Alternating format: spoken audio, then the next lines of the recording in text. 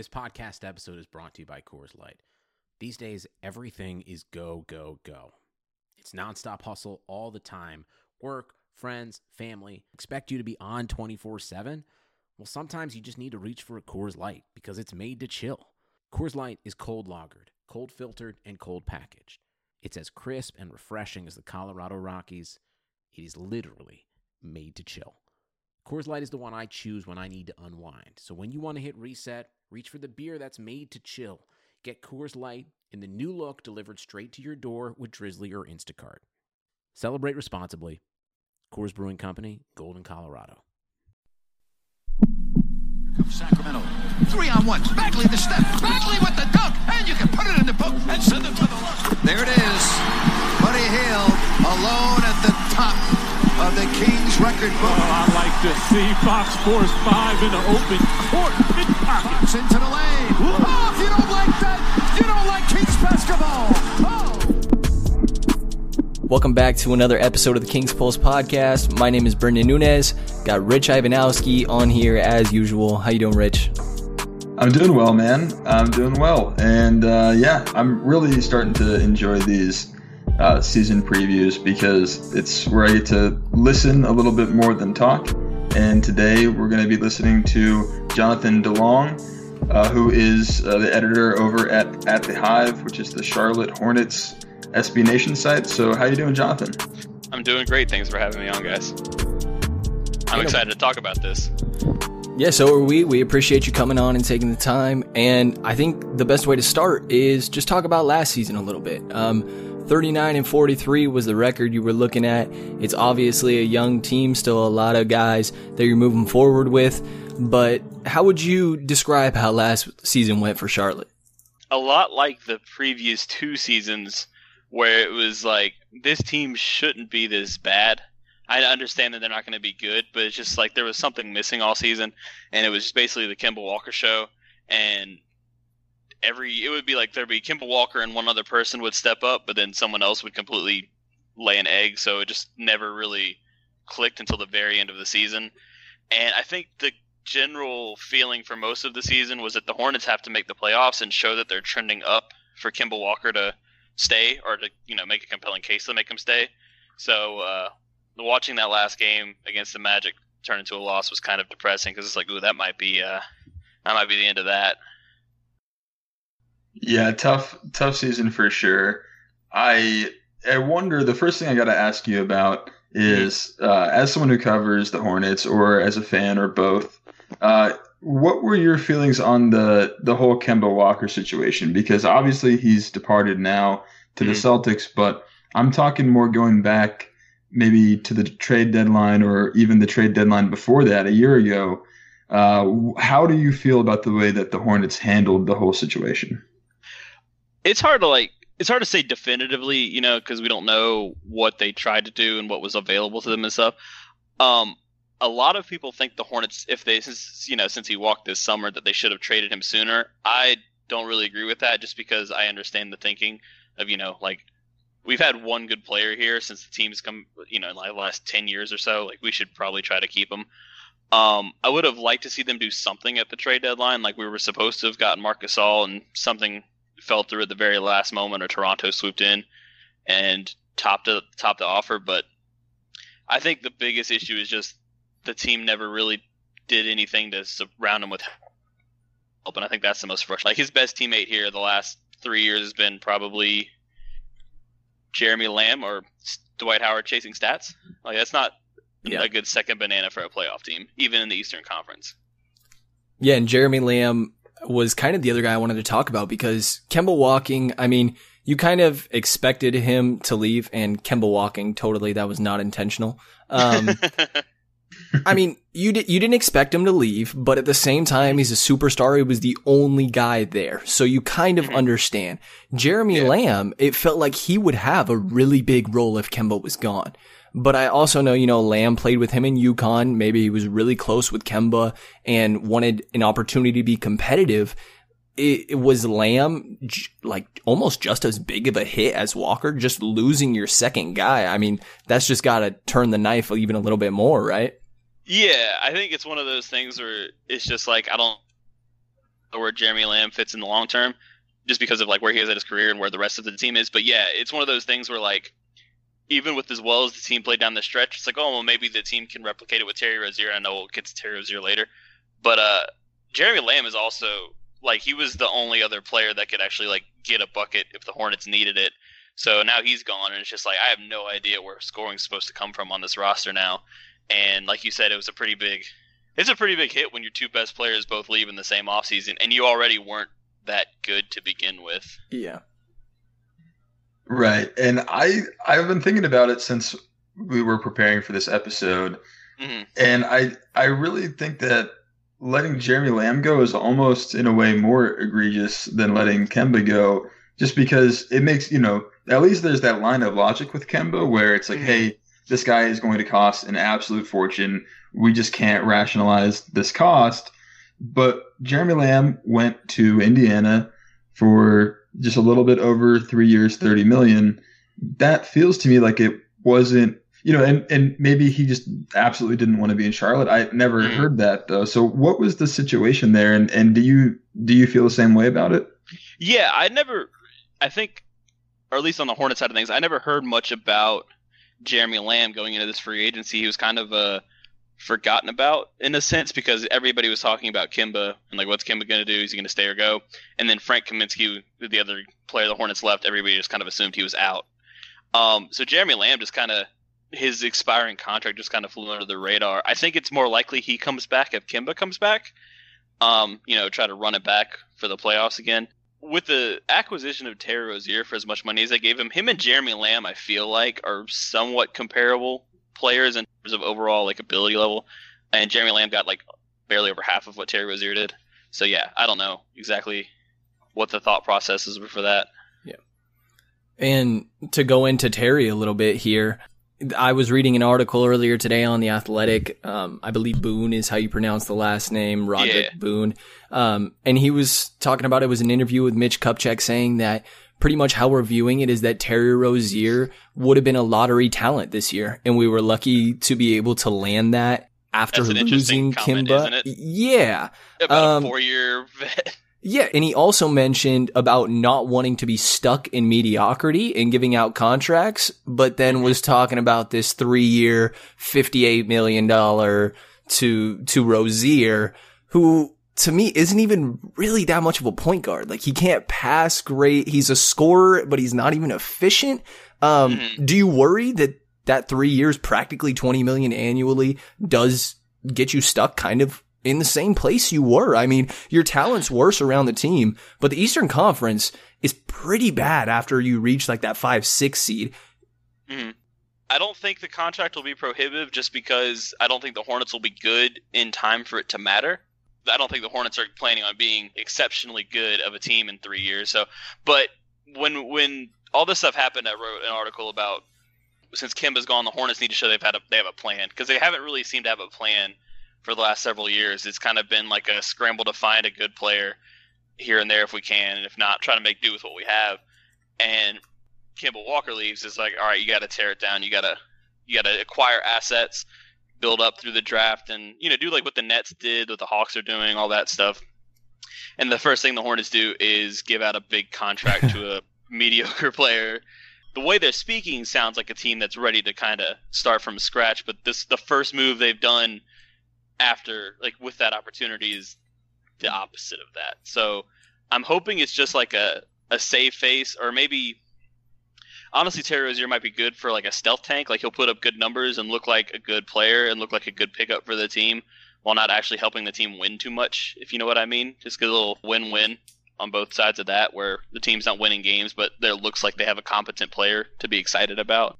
I don't think that's worth $18 million a year or whatever it is, but I guess they have nothing better to do with that money right now. Yeah, fair enough. I do think that you made the point that I was going to make regarding Jeremy Lamb, and just it feels like if you give that money to Lamb, I personally view him as a better player than Rozier, and it would have made sense to me to make that offer to him. But, I mean, like you're saying, I guess it's not too much of a opportunity cost if you're not really competing right now. But I guess just to get a temperature check on where where the mentality is of the fan base. I'm sure you've got some experience with that. Sometimes people don't like to identify themselves as fans, even if they are. But you can speak for yourself or speak on the behalf of the fans that you know that are not covering the team. But where is it at? Are people, because being in Sacramento, living here, Brendan and I know very well that there are some pretty despairing fan bases out there. How's the mood in Charlotte right now after letting their top two players go? I think it depends on where you look, and I'll identify as a fan, a fan first, and that's how I got to where I am, to the position to write about it. I think on Twitter, which is obvious, this is going to be true most of the time, there's a little more despair. There's a lot, I'm sure you guys have experienced this too, where a lot of people are saying that Michael Jordan should sell the team over this whole Kemba situation, the way this offseason has gone. Which is, I don't think, a very good idea at all, and people calling for boycotts and stuff like that. But that's always, I think, a part of a fan base of a team that's bad. I think more cooler heads, especially like in our community on At the Hive and some other places I've seen, people that have more clout as Hornets fans, I guess you could say. I think it's seen as a good thing because the team actually has a direction to go in now. Like I said before, instead of just kind of flailing around in mediocrity and hoping they catch lightning in a bottle, now there's like an actual plan of like, all right, we're going to be bad, and then we're going to do this and this and this and this. At least I hope that's what it is. And I think people are optimistic that the Hornets know what they're – well, I don't want to say that. People aren't optimistic the Hornets know what they're doing because they've never proven that. But I think people are at least have a plan to embrace in a sense. You know what I mean? Yeah. And yeah, Sacramento's finally starting to get a little optimistic here. You guys are starting over a little bit. I mean, I would say you're one of the worst teams in the league, just being real with you. I like how you're trying to. I'm trying. That's me sugarcoating it. Before you got on, me and Rich were like, "Man, this team sucks. They're the worst team in the league." It's really to bad. Be honest. I'm aware. It's a really bad roster. So, but to look at some of the things you have moving forward, I think one of the most exciting pieces, and maybe it's because he's actually going to All-Star Weekend, even if it's a dunk contest, is Miles Bridges. I'm really curious about his game because, I mean, obviously there's the athleticism that helps a lot. I don't feel like he finished great through contact last year, but I think that could become a strength. The shooting looked like there was potential there. What do you hope from him going into next season? So I love Miles Bridges. He was the guy that I was like, the Hornets need to draft this guy when he came out of Michigan State. And like you said, he has all the potential in the world. It's just one of those things where he shows a little bit of everything, and he just needs to put it all together consistently. Like, he can guard. He's obviously extremely athletic. He can shoot. His shot is good. It's streaky, but like you can tell that it's there. He's got the touch, and he shows these flashes of incredible like acrobatic finishes even when he's not dunking. It's just he doesn't quite know how to change speeds and stuff with the ball. So if he kind of learns, it basically all comes down to his ball handling and finishing in traffic. And if he can kind of improve on that just a little bit, he can be, I don't want to go like all-star and be like overly lofty, but I think he can be in that like fringe all-star category where he's a two-way player that can do a little bit of everything. He's a really good passer for a power forward, which I don't think he gets credit for. I don't know. I'm super excited to see what he does this year in an expanded role. I don't know if I answered your question that well. I just kind of gush about him when I get the chance to talk about him.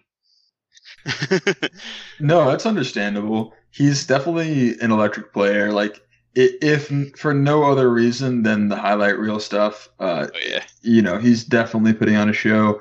He's the kind of guy that you can sell tickets to go see him play. He's the kind of guy that other teams will, other fan bases will be, maybe they're not super excited to go see the Hornets, but when they're running down the list, it's like, who are you going to see the Kings play tonight? Oh, well, we'll get to see Miles Bridges, throw down some dunks or, that sort of a thing. Yeah.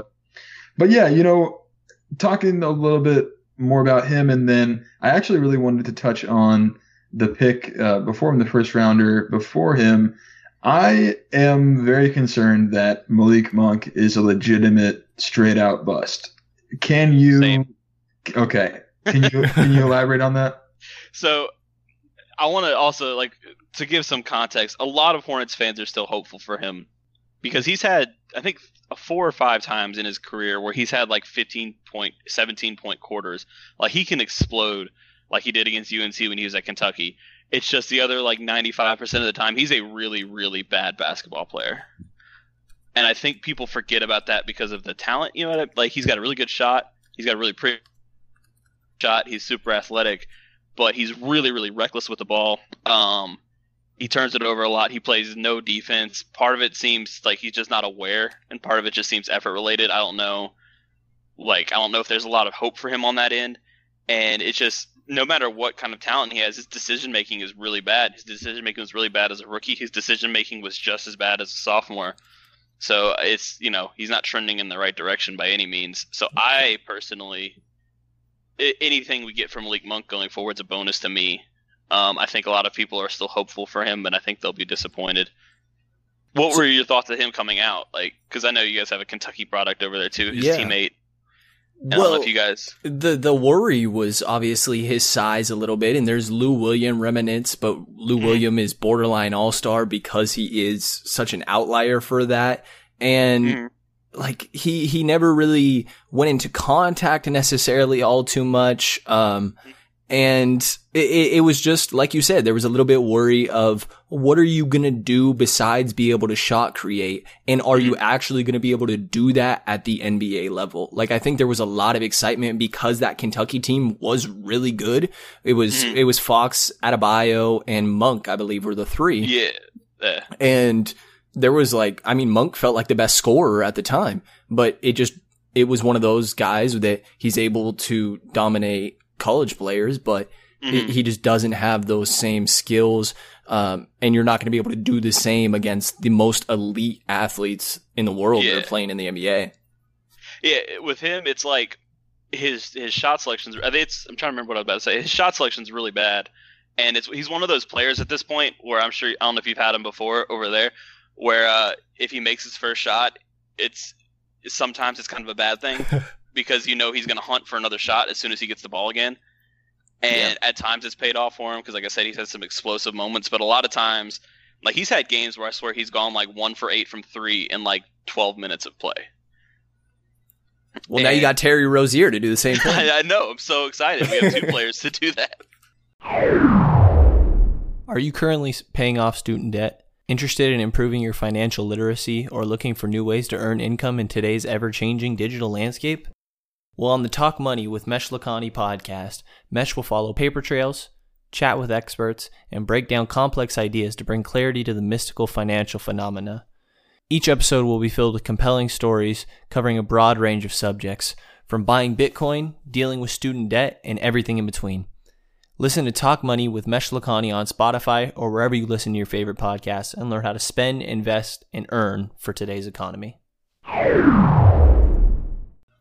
Yeah, it's I definitely worry a lot about Monk. I think that he's actually done pretty well when he gets to the bucket, finishing. He's been nice around the bucket, but it's the long range stuff is just not there, and the decision making stuff, like you mentioned, does not feel like it's going to come around. But yeah, I and then moving to the current or the most recent first round pick, PJ Washington. One sort of criticism of this pick, and it's not. I don't think that it's a bad pick, and obviously it would be insane to write the story on someone before they've ever played an NBA game. But one criticism I've heard is that the Hornets tend to go for prolific college players, kind of like a name brand thing, or from big schools that win a lot of games, but maybe not the most upside. And that's the feeling I kind of get with PJ Washington. But what are your feelings on him? The Hornets have definitely had a trend of ever since Rich Cho took over, the previous general manager. It's been all, other than Bismack Biyombo, every first round pick I think has been from a Big Ten school or an ACC school or something Kentucky, big school with a storied past, and they produce well in college, and it's not so much about the traits they have as an NBA player. To answer your question, I like the PJ Washington pick because, kind of like what I was saying before, it kind of shows a direction. The Hornets clearly value players that play offense and defense and pass well for their position, handle well for their position, can shoot. They did that, like Cody Martin and Jalen McDaniels are similar. Miles Bridges is similar. Devontae Graham is similar. The 2 picks from last year. So I like it in the sense that he fits the mold of the players the Hornets have clearly been targeting. A lot of people wanted them to do the home run swing. We did like a community mock draft, and Bol Bol was actually the person that Hornets fans voted for the 12th pick, which now looks like a real bad decision. The other guy people wanted was Sekou Doumbia, because players are always better when you haven't seen them play, potential, but the less they've played, the higher their potential is. So I don't fault them too much for taking the safe pick, because at this point the Hornets need good players. They'll get plenty of chances for home run swings in the next couple of years, picking in like the top 5-6 picks. Yeah. And I mean, there's not very many like crazy high upside guys that are necessarily left, especially in this draft. I mean, it was pretty top heavy, and then it felt like a lot of chances at role players. Maybe there was a little bit of depth to it, but it fell off a cliff pretty quick. A guy that interests me that you actually left out, I think, when you were mentioning all these names, is Dwayne Bacon. And looking at his numbers from first year to second, I mean, even just the percentages, 37.5% up 10% to 47.5%. The 3-point percentage on less than one attempt first year, 25%. He goes up to 2 attempts last year, and is at 43%. And the points go up. What are your feelings on the potential and the progression that you're seeing from Bacon a little bit here? So I'm going to kind of stick with the thing I've done where I kind of share my opinion and share you what the general feeling about a player is, because there's a lot of variance to this. Hornets fans are super pumped about Dwayne Bacon. He, like you said, he showed a lot of improvement from year 1 to year 2. He got lots of buckets in the first summer league game, which always gets people excited. I'm not as excited about him, and I know the stats look good. He's very similar to Malik Monk. I even said it during their rookie years that Dwayne Bacon's shot selection makes Malik Monk look like Steve Nash. Like, he shoots tons. He got away from it with the new coaching staff, but he likes to shoot mid-range jump shots. He's just, I don't know. He's very, very score heavy, and I don't really particularly like watching players like that. Like, the coaching staff gave him a directive going into summer league to say, we need to see what you can do as a creator, see how you can create for others as a ball handler and stuff. And he went out their first game and took like 20-something shots, I think, and didn't pass at all. So I don't think it's in his nature to be a team player. And it's like, I don't think it's in his nature to be a ball mover or anything, which is fine. Teams need bucket getters, but I don't know if he's going to be a good enough bucket getter at the NBA level to make that his role, He has a chance to be, like, he has the talent. It's similar to Malik Monk, like I said. It's if he can use it right. That's the question. I'm not very hopeful about it. Others are. So this year is going to tell a lot, because he's going to get plenty of chances to shoot the team in and out of games. Yeah, it's tough. We're going. I agree. We're like going through like the young core, basically, right? And it's just like it's still kind of rough.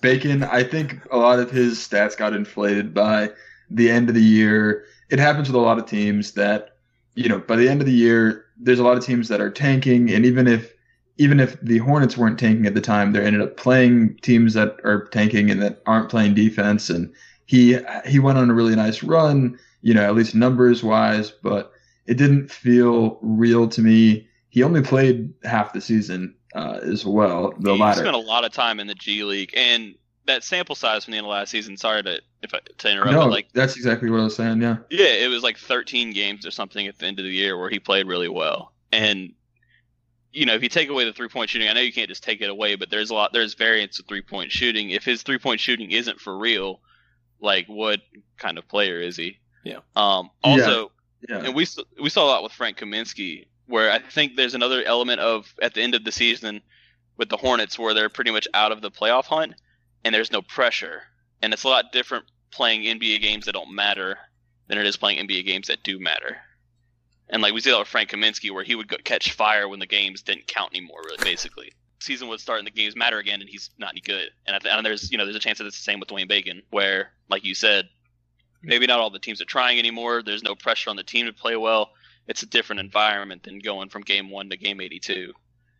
Right, absolutely, and that's the thing. I mean, if you look at the totals instead of the percentages for his 3-point shot, it starts to get pretty bleak because, like we mentioned, like Brendan mentioned, he shot 25% last year, and then this year he did shoot very well from outside the arc, but it's on a total of about 80 shots. So it just doesn't, you need a couple hundred threes to really know if a guy can shoot or not. Maybe he will. Maybe I'm too low on him. I have a interesting connection with him because I wrote an article saying that the Kings should trade Skal Labissière a while back, and it was like my most heavily criticized article. People were out for blood because I suggested the Kings trade Skal.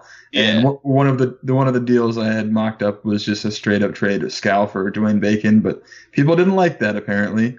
I prefer Bacon. Was Skal like what I'm saying about Dwayne Bacon, where everybody's like, no, he's going to be good. Just I can see it, and you're like, and you just didn't see it. You couldn't see the vision, and then and I know he's gone now, right? Like you traded him to Portland, right? Yeah, for Swanigan. Yeah, for Swanigan, who's also gone, right? Yeah, yes. I mean, he's we technically are paying him, but he's essentially gone. Can I? This is an aside. He looked like he gained a lot of weight since college. Yeah. So, I had read that he was even heavier in high school, though. So I think he kind of fell back to his old ways, I guess would be a way to say it. One of my favorite quotes, this was just from the last episode we had with Keith Smith, was him saying that you can't really tell who can play in Summer League, but you can tell who can't. And it was very clear Swanigan could not play. I just remember, because I remember when he was at Vanderbilt. He went to Vanderbilt, right? It's one of those black and gold schools. I was going to say Purdue. It's one of those black and gold schools. I think you're right. It is Vanderbilt. But I remember hearing about that, like, he dropped so much weight, and now he's gotten a lot better. And then I was like, oh, good for him. And I thought he was a good player coming out of college. And then I hadn't heard from him until this past summer league. And I was like, oh, whoa, that guy's he's too girthy to be an NBA player. And to go back to our first episode of the season previews, there was a guy, Omari Spellman, just was traded out of Atlanta, and Chris Kirschner had mentioned to us that it was a conditioning and fitness thing where, the team went to him and said, this is, being an NBA player is a full-time job. You got to take this seriously. You got to get in shape. And he wasn't doing it. And it feels like that may be a similar issue to what's going on with Swanigan, but I can't say for sure. And, I know that, like Brennan mentioned, he was much heavier in high school. So if this is, something that he's struggling with, I don't want to call it a lack of effort or something like that. But it's just, the NBA is really for elite athletes only, and people that, players that are willing to push themselves to the complete limit physically. And it doesn't feel like Swanigan's in that place yet, but perhaps they'll turn it around. And one other guy I wanted to mention as part of this sort of pseudo young core for the Hornets. I actually kind of like Devontae Graham. Yes. One of the issues with him is that he's a very old rookie. He was a very old rookie last year. I think he's already 24. Yeah, the Hornets like that with second round picks apparently, because Cody Martin is the same way. He's like, oh, is that right? Mm-hmm. Cody Martin's already like 24. Yeah, so what's the deal there? What are you guys seeing there? I mean, obviously the age makes you feel like there's not going to be a huge jump, or as much as there would be from a guy like Malik Monk, who the hopes were drafted at like 19, that there's going to be some big steps. But I feel like Graham could be a rotation guard one day. Would you agree with that? I do agree with that. It all comes down to if he can make 3-pointers, which is, I think, the case for most players in the NBA at this point. He doesn't finish well or in traffic, and I don't think he ever will. He just doesn't have like the bounce to do it or the length or anything. But he's a really, really good passer. Even last year, he was the best passer on the team straight as a rookie, even better than Tony Parker, Kemba Walker, or anybody. He's really good at finding players and finding players in pick and roll. He's really good at he can make any pass. Terrific passer, and he's showed a lot of confidence as a shooter in the summer league, which doesn't really mean much. But if he can make threes, I do think he'll stick around in the league for a long. Because any team can use a backup point guard that can shoot threes and make plays for others. I mean, that's what we saw with Fred VanVleet for Toronto. Yeah. And kind of when I was going through your depth chart a little bit, I mean, am I right in thinking that you don't really have playmakers? Like you said, he probably is your best one. Oh, he's for sure he's especially now with Walker gone, he's far and away the best passer on the team. Yeah. I mean, he's a better passer than Walker right now anyway. I mean, Walker's obviously the better player, but if you said we need someone to go out there and drop dimes, Devontae Graham's better at that than anybody on this roster by a country mile. The King's Pulse podcast is recorded and hosted on Anchor. It is the easiest way to make a podcast, and it is 100% free. It gives you everything you need to record, edit all of it so it sounds smooth and professional, and upload it all from your phone and or your computer. They distribute your podcast to every major platform. They give you an opportunity to make some money in the process as well. Download the Anchor app or go to anchor.fm to get started. I mean, the salary cap situation's not very pretty. That's why you guys weren't able to do much this offseason. And that's part of why I feel like the Rozier thing happened, was because you weren't going to be able to make anything else with any sort of available money or anything like that. But $105 million next year in Batum, Biyombo, Williams, Zeller, Michael Kidd-Gilchrist, and Terry Rozier. Does it kind of not matter though, with the Biyombo, Williams, MKG all expiring? Like, this is a tank year. I mean, does it really matter how much is locked up in that right now?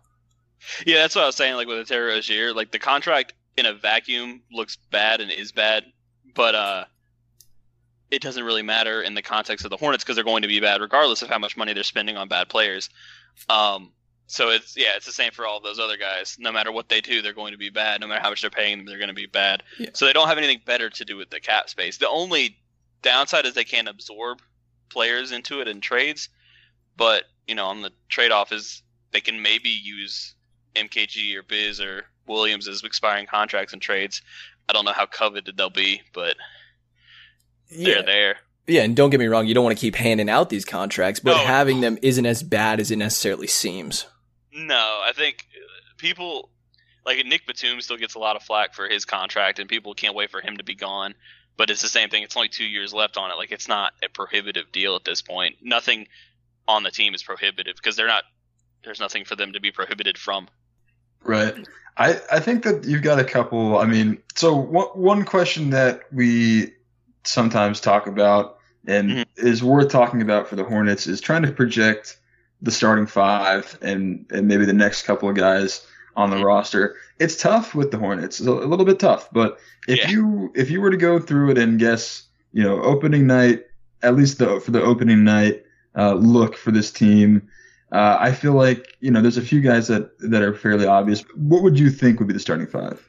So I think Rozier and Cody Zeller are like 99.9%, 100% locks to be starters if Cody Zeller doesn't get hurt before then. I think Dwayne Bacon will probably start because he finished as a starter last year, and Miles Bridges is going to start. So I think those four are starting in some configuration. The fifth starting spot, I honestly have no idea. It could be any of Marvin Williams, Nick Batum, or Malik Monk. Yeah. I think Malik Monk's the least likely because I don't think the coaching staff speaks highly of him, but then they don't really seem to think highly of him. I think at the end of the season, the starting lineup was Cody Zeller, Marvin Williams, Miles Bridges, Dwayne Bacon, and Kemba Walker. If we swap out Kemba Walker for Terry Rozier, I think there's a decent chance that's the starting lineup this year. So Cody Zeller, Marvin Williams, Miles Bridges, Dwayne Bacon, and Terry Rozier. And actually, Boone put out an article today also and had that same starting lineup. That was his projection. Yeah, I mean, I guess there's upside. I think we talked on it before we went live. Like, it's fun to watch these at times. Like, the real fans are going to be the ones watching that this year. And, a couple years down the line when it's looking a little prettier, you'll be able to be like, do you remember the year that we had a starting lineup of Rozier, Bacon, Batum, Bridges, and Zeller? And that's what we already have when we have. I mean, we were the worst team in the history of the NBA. I forgot about that. 7 years ago. So this is an improvement, is what you're saying? Yeah, I've seen people say that this team is worse than that Bobcats team, and that Bobcats team, I don't know if you've ever looked, I don't know why you would, but if you ever go look at that roster and those stats, it is comically bad. I think like 3 of the top 4 scorers on that team shot below 40% from the field. The team's offensive rating was like 95. I think Derek Brown was the best player statistically in terms of like real plus minus and stuff, and he didn't even play another game in the NBA after that season. So it was, that was bad, and we get to reminisce about it, and like we get to reminisce about Ghana Diop shooting a free throw 12 feet and stuff like that.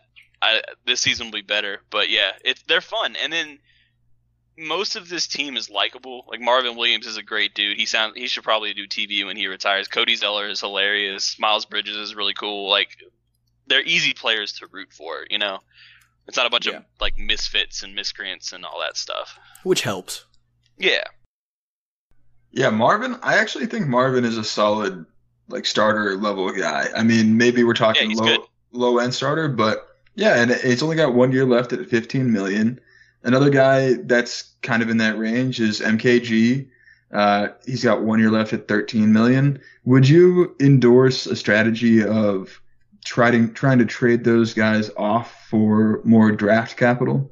Yeah, I went through and I wrote a thing about this a couple weeks ago. And find teams that have players with multiple years left and have players that have fallen out of the rotation. Like Gorgie Jang in Minnesota is a good example, where seems to be on the longest contract in the history of NBA. He's got 2 years left, and if he's not playing for Minnesota, which is likely, they'll probably take Marvin Williams or MKG as like a player for a playoff push, and then to get out of that contract a year sooner. Tim Hardaway Jr. in Dallas is another one, but yeah, I definitely endorse them moving those contracts to try to get. I mean, they need to get, even if it's just second round picks, they need anything that they can get. I would hate to see Marvin Williams go, just because it's like I said, he's such a likable dude, and I think he's really good to have around in the locker room for young guys and stuff. Got to do what you got to do. He's not going to be around after this year anyway. Do you feel like there's an identity to what the Hornets look for? I mean, it's hard without having a star. I guess you just lost that in Kemba, but is there something of knowing what this team is going to be like, or is it just so raw right now that you have no clue? Like, is your identity just overpaying players and drafting 24-year-olds? I mean, yeah. So actually, I do think there is an identity though, and and this is kind of seems too easy because of the James Borrego connection with the Spurs, but the team seems to be doing a Spursy type thing with their draft picks. The draft picks are the only major acquisitions they've been able to make, so they're like the only indicator of what the team wants. But like I was saying earlier, every player the team has drafted in the last 2 drafts since the new front office came in with Mitch Kupchak has been strong on both offense and defense. They can shoot the 3, and they are above average passes for their position. So the team envisions a group of players where 1 through 5, they can all move the ball, they all make good decisions with the ball, they can all defend their position, and they can all shoot. So, and I'm cool with that identity. It's just now we need players that are better at it. Right. I think that's definitely an issue going forward for this team is, do you have the guy yet? Like, do you have a guy that can be your identity forming centerpiece, your franchise cornerstone? No. I am not convinced that they do. Not now. Not quite yet. I mean, I suppose that Bridges or Washington could make a jump that puts them in that conversation, but does it feel like for now that guy's going to come to the draft? Does it feel like it's going to be James Wiseman or Anthony Edwards next year in the draft or something like that? Does it feel like it's still going to take some time? Yeah, I think that's the more likely thing. Like I said, I'm super high on Bridges, and I do like PJ Washington a lot, but both of them seem like really good complementary pieces. Yeah. But they're not guys that are going to put a team on their shoulders, and there's nobody's going to win anything in the NBA without that guy. I mean, but there's situations where you have a lot of nice complementary players, and maybe someone decides, a like fringe star decides they want to be the guy somewhere, and you're able to throw some cash at them because there's a nice situation around them. Like, I think Jimmy Butler's kind of comparable, where he went to a situation that wasn't great in Miami, but he wanted to be the guy. So maybe there's potential of that. Do you think that anybody is going to be taking a step back next year, there's going to be a lot more opportunity, and I would guess a lot more minutes thrown towards the young guys. But is there anybody that you would project, digressing a little bit? The only ones I can think of are the older guy. I think Marvin Williams and Nick Batum. I think Marvin Williams' game ages well because all he does is shoots threes and plays as hard as he can on defense. And Nick Batum just seems to have totally lost all confidence in his game. And I don't know if that will change next year when there's no pressure, and I wouldn't be surprised to see him come out and just suddenly be a better player again. He just seems like he's just here to ride out the last 2 years of that contract if the team can't get rid of him. And I can't imagine he's going to be anybody useful, even after being – and he was a fringe all-star his first couple years in Charlotte. So he'd probably be my pick as player to regress, or Cody Zeller if he keeps getting hurt. Yeah, that poor guy just can't stay on the court, it seems like. No. And it's always something different. You know, it's not like one of those things where he's got like a bad knee or something. It's like he'll tear his meniscus and he breaks his hand and then he gets a concussion and then he sprains an ankle and then his knee swells up again, and it's just like... It's kind of tough because I don't hate what I see from him when he's on the court, you know, so that's a tough thing there. But, you know, we've talked about pretty much everyone on this list. I guess, you know, Brendan asked about the guys taking steps back. I think we have covered the guys who were hoping to take a step forward with most of that young core. But being that we've touched on pretty much everybody on the roster, it's probably worth mentioning that there's only 12 players under contract right now. Does it seem like those last two spots are going to Cody Martin and Jalen McDaniels, or does it feel like there's going to be another addition here? I think the last roster spot would be between, because the team likes to have 14 to start the season, which I think is pretty common, is between Jalen McDaniels and last year's second-round pick, Arnoldas Kulboka. Do you guys know anything about him? I do not. Surface level, that's it. So he can shoot, and he's a good playmaker for his size. I don't know how good of a defender he is. I think he's fine, but he can really shoot it, and the team values that obviously. So he might get, and he's not under contract in Europe right now. So I don't know. The team probably has some sort of plan for him, but I think the last roster spot is between him and McDaniels. But Cody Martin will be on the team for sure. I don't think you can draft a 24-year-old, 36th overall, and then sell it to your fan base that he's not ready yet. So I think he kind of has to be on the team for the optics, if nothing else. I mean, if you have to be ready for a team, like you could be ready to play on this roster. Like the Vegas over-under is 23.5. And do you know, Rich, is that the lowest? It's the lowest I saw. Yeah, it is the lowest. Yeah. And would you project higher or lower? If you were a betting guy, would you go higher or lower on 23.5? That's a really low number. And I'm inclined to still say under. Yeah. Yeah, do you guys play 2K, or do you know about 2K? Oh yeah, this whole offseason was 2K. Yeah. 2K is a great off-season simulator. Like when there's no actual basketball on and you just like pop it in, you're like, let's see what next year is going to look like. Yeah. But the Hornets' best player on 2K right now is Cody Zeller, and I think he's like a 78 overall. And I'm pretty sure I think pretty much every other team in the NBA has one player that's like an 84 or 85. So that, and then I know that's not real life, but that's just kind of like in perspective of how little star power is on this roster. I don't know how they win games next year. Like they obviously will win, but I don't know like the formula for Hornets wins. Like does Terry Rozier have to score 35 for the Hornets to win, or because that doesn't sound like a recipe for success. And like Miles Bridges is not a 20-point per game scorer or anything like that, so I just don't know where they find wins. I mean, I will say, like, I'm a Celtics fan at the same time as the Kings, and hopefully that's not upsetting after taking Kemba. But,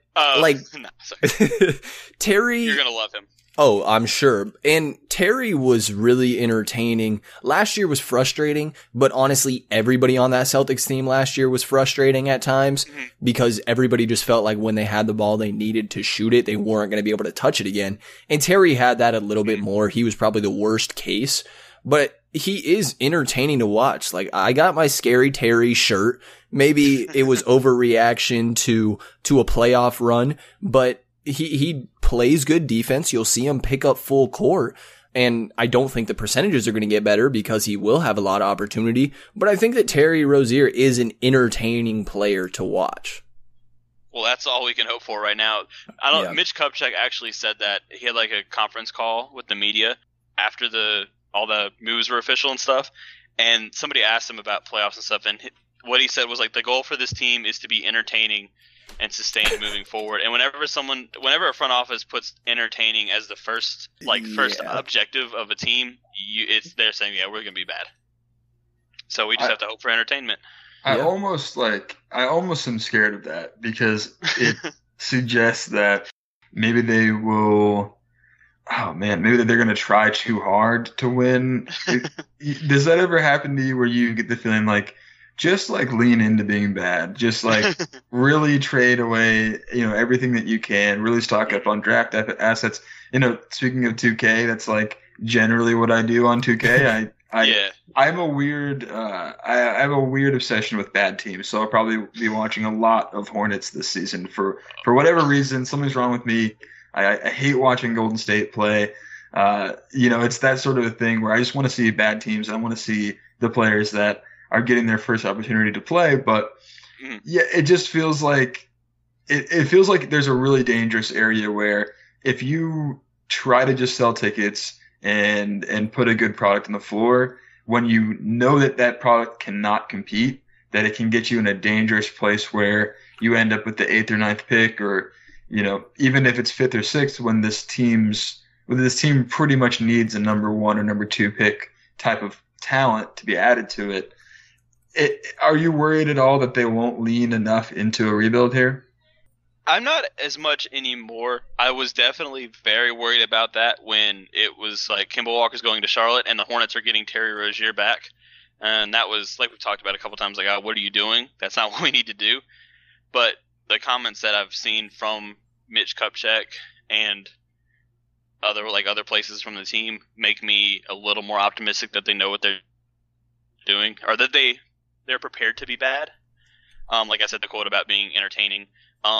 Something came out. There was a report about the negotiations with Walker where the team wasn't willing to go as high as he wanted because they didn't see themselves as a significant playoff team with Kemba Walker, so they didn't want to go too high, which is frustrating, but then at the same time, it's nice to see some realistic self-evaluation. So seeing those things makes me a little more hopeful that they won't rush into something stupid. But that was definitely a major concern, like I said, early on in the summer. Because that's been the MO of this team ever since Jordan took over, really. It's just cobble together whatever you can to be as good as you can, even if as good as you can be is 45 wins in the 7 seed. Yeah, I guess the last question that I've been throwing out there to each of our guests is to project a little bit further down the road. And Charlotte is a team that has a lot of contracts coming off the books in the next, a lot next year, and then a few more even the year after that, especially that Batum contract. That's almost going to be like a max slot just with Batum off. But, looking forward, you've got some young guys, maybe not that super elite group of young guys, but also should have a max slot if the team wants to pursue it. Definitely will have tons of space the following season. So, projecting, and it might be really hard to do with a team like the Hornets, but projecting 2 to 3 to 4 years down the road, how would you forecast this team? If it were me, it would be team's gonna be bad next year, and I wouldn't really sign any free agents other than, like G League guys that you think might be diamonds in the rough type of thing, and just run it back for another bad season. And then, like you said, in a couple years when Batum and Cody come off, just that's a good point to reevaluate what you have. And if young guys are ahead of schedule, you can maybe try to push for like a big splash signing. And if they're not, then you can use that space to take other teams' trash and get more draft assets.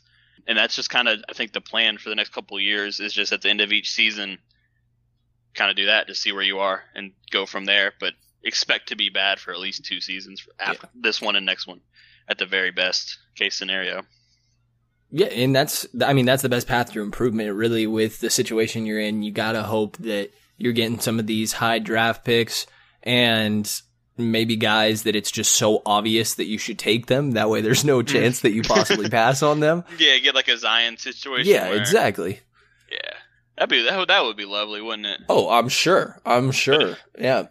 But Sacramento got their Fox, and that was the guy that set the identity, and everything kind of formed around there, you know? So, I mean, they also did trade away their superstar and got something back for it. I feel terrible. I feel like I'm like throwing shots at you this whole time. No. It's not that at all. I mean, I didn't make the decision, so you're not criticizing me. You know, I'm just an observer like you guys. So I don't take it personal. The Hornets done a lot of bad stuff. That's why we're at where we are. So I'll say that as far as what the team will have on the roster a few years down the road, it feels okay. I mean, the Rozier contract does have a third year, and I'm not in love with that. But, you know, having PJ and Miles on the books, that's about all you're going to have, plus whatever picks go, the next couple of years. But I like that PJ and Miles, they're both kind of like 3-4s, like big forwards, and you can that's not going to restrict who you're able to draft because you can't have too many guys that size. And there's not like you've got a point guard that's, I guess you maybe do now in Rozier, that's just good enough to start, but not good enough to take you to where you need to go. But, you know, you guys can add a center. James Wiseman is a guy who's a 7-footer who, you know, might be the prize of next year's draft. And there's always going to be, you know, game-changing guards out there as well. So it feels like there's vacancies in the right places going forward, at least. Yeah, Bridges and Washington fit really, really well together. They have very similar skill sets to an extent. But then, you know, like you said, if we draft a center, you can play Bridges, Washington, Wiseman 3-4-5. If you draft a wing like Anthony Edwards, then you can play like Edwards, Bridges, Washington 3-4-5. Like there's plenty of room to maneuver them around. And I think that's the point of drafting the versatile players like they have. Yeah. Like even if Cody Martin, who's the second round pick, if he turns into anything, he can play like 1-3. Yeah. And so there's plenty of room to kind of fit new pieces in wherever they can. They don't have to be like, we need a superstar, but we also only have room for a point guard, so we have to just hope the best point guard available is going to be a good one. Yeah, and I think that there's obviously plus side. I mean, the guy will be able to fit with these other players, but you're in no situation where it's like you're not taking the best player because he's a 3 or a 4 because you have both of these guys. Like it's definitely best player available. The last question that we usually leave for people is we're curious to get, we're talking to a lot of different people from different teams, a little bit of an outsider perspective on how you feel Sacramento is progressing and really just to feel the perception around the league of what's going on with the Kings. I'm rooting for you guys. How long has it been since the Kings have been in the playoffs? And not to I'm throwing shots back at you because it's fair. It's fair. 13 years. 13 years. Yeah. So like, I'm rooting for the Kings to do well. It's always nice to see different faces in there. I thought this offseason was a little interesting. I thought like each of the individual acquisitions, like Ariza and Dedmon, and who else did the Kings sign at center? Corey Joseph was the other point guard. Yeah. Yeah. I like all of them. But did they sign another center other than Dedmon? Yes, Holmes. Sorry. Yeah, Rashawn Holmes. Yeah, I like both of those players. I don't know why the Kings need both of them. I guess Cauley Stein's gone, but I don't know. I like where the Kings are going. I think they have a chance to make the playoffs. The West is really tough, but I'll definitely be rooting for them. I really like Buddy Hield and De'Aaron Fox. What are you guys' thoughts on Buddy Hield? Because I know the owner was like all aboard getting Buddy, right? Man, we love him, and you've created a great segue for us because we are giving away a Buddy Hield jersey as part of nice. A celebration of hitting the 24,000 streams mark. So we can talk about that a little bit, but before we do that, let's make sure we plug your stuff. Is there obviously we can read your stuff at the Hive, but where else can the people follow you on Twitter? Where else can they read your work?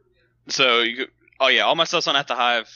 You'll see my name all over the place. We have a podcast on At the Hive. If for some reason you want to hear me and Zach Brown talk about the Hornets, not that Zach Brown. So yeah, and I think we're pretty entertaining. So if you like this show and you want to hear more stuff about the Hornets, you can listen to us there. I'm on Twitter at John DeLong42, and it's John with no H, so at JONDELONG42. And yeah, that's pretty much it. That's the places to find me. Yeah, we got another hint for you guys. We are doing there's 3 questions that are going to be in the tweet. And the first person to respond is going to get that Buddy Hield jersey. We gave the first hint in the last episode, so go listen to that if you haven't. The hint for today is that it's going to be a recent record broken by the guy himself, Buddy Hield. So go check out the numbers on him. You probably know which record I'm referring to, but make sure you got the numbers down pat, because we're going to be asking for a numerical answer referring to one of Buddy Hield's record-breaking marks. But aside from that, just wanted to thank you. Thank you again, Jonathan, for coming on. We really appreciate you. Oh, thanks for having me, guys. I enjoyed this. Yep, thank you. I'm sure we'll be in contact. We'll throw some Charlotte questions your way throughout the year. But thank you to everybody for listening to this episode of the King's Pulse podcast. You will hear from us again in a couple days.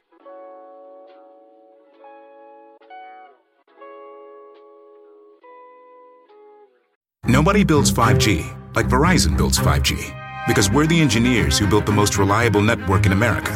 And the more you do with 5G, the more building it right matters. The more your network matters. The more Verizon engineers going the extra mile matters. It's us pushing us. It's Verizon versus Verizon. 5G built right from America's most reliable network. Most reliable based on rankings from RootMetrics second half 2020 U.S. report of 3 mobile networks. Results may vary. Award is not an endorsement.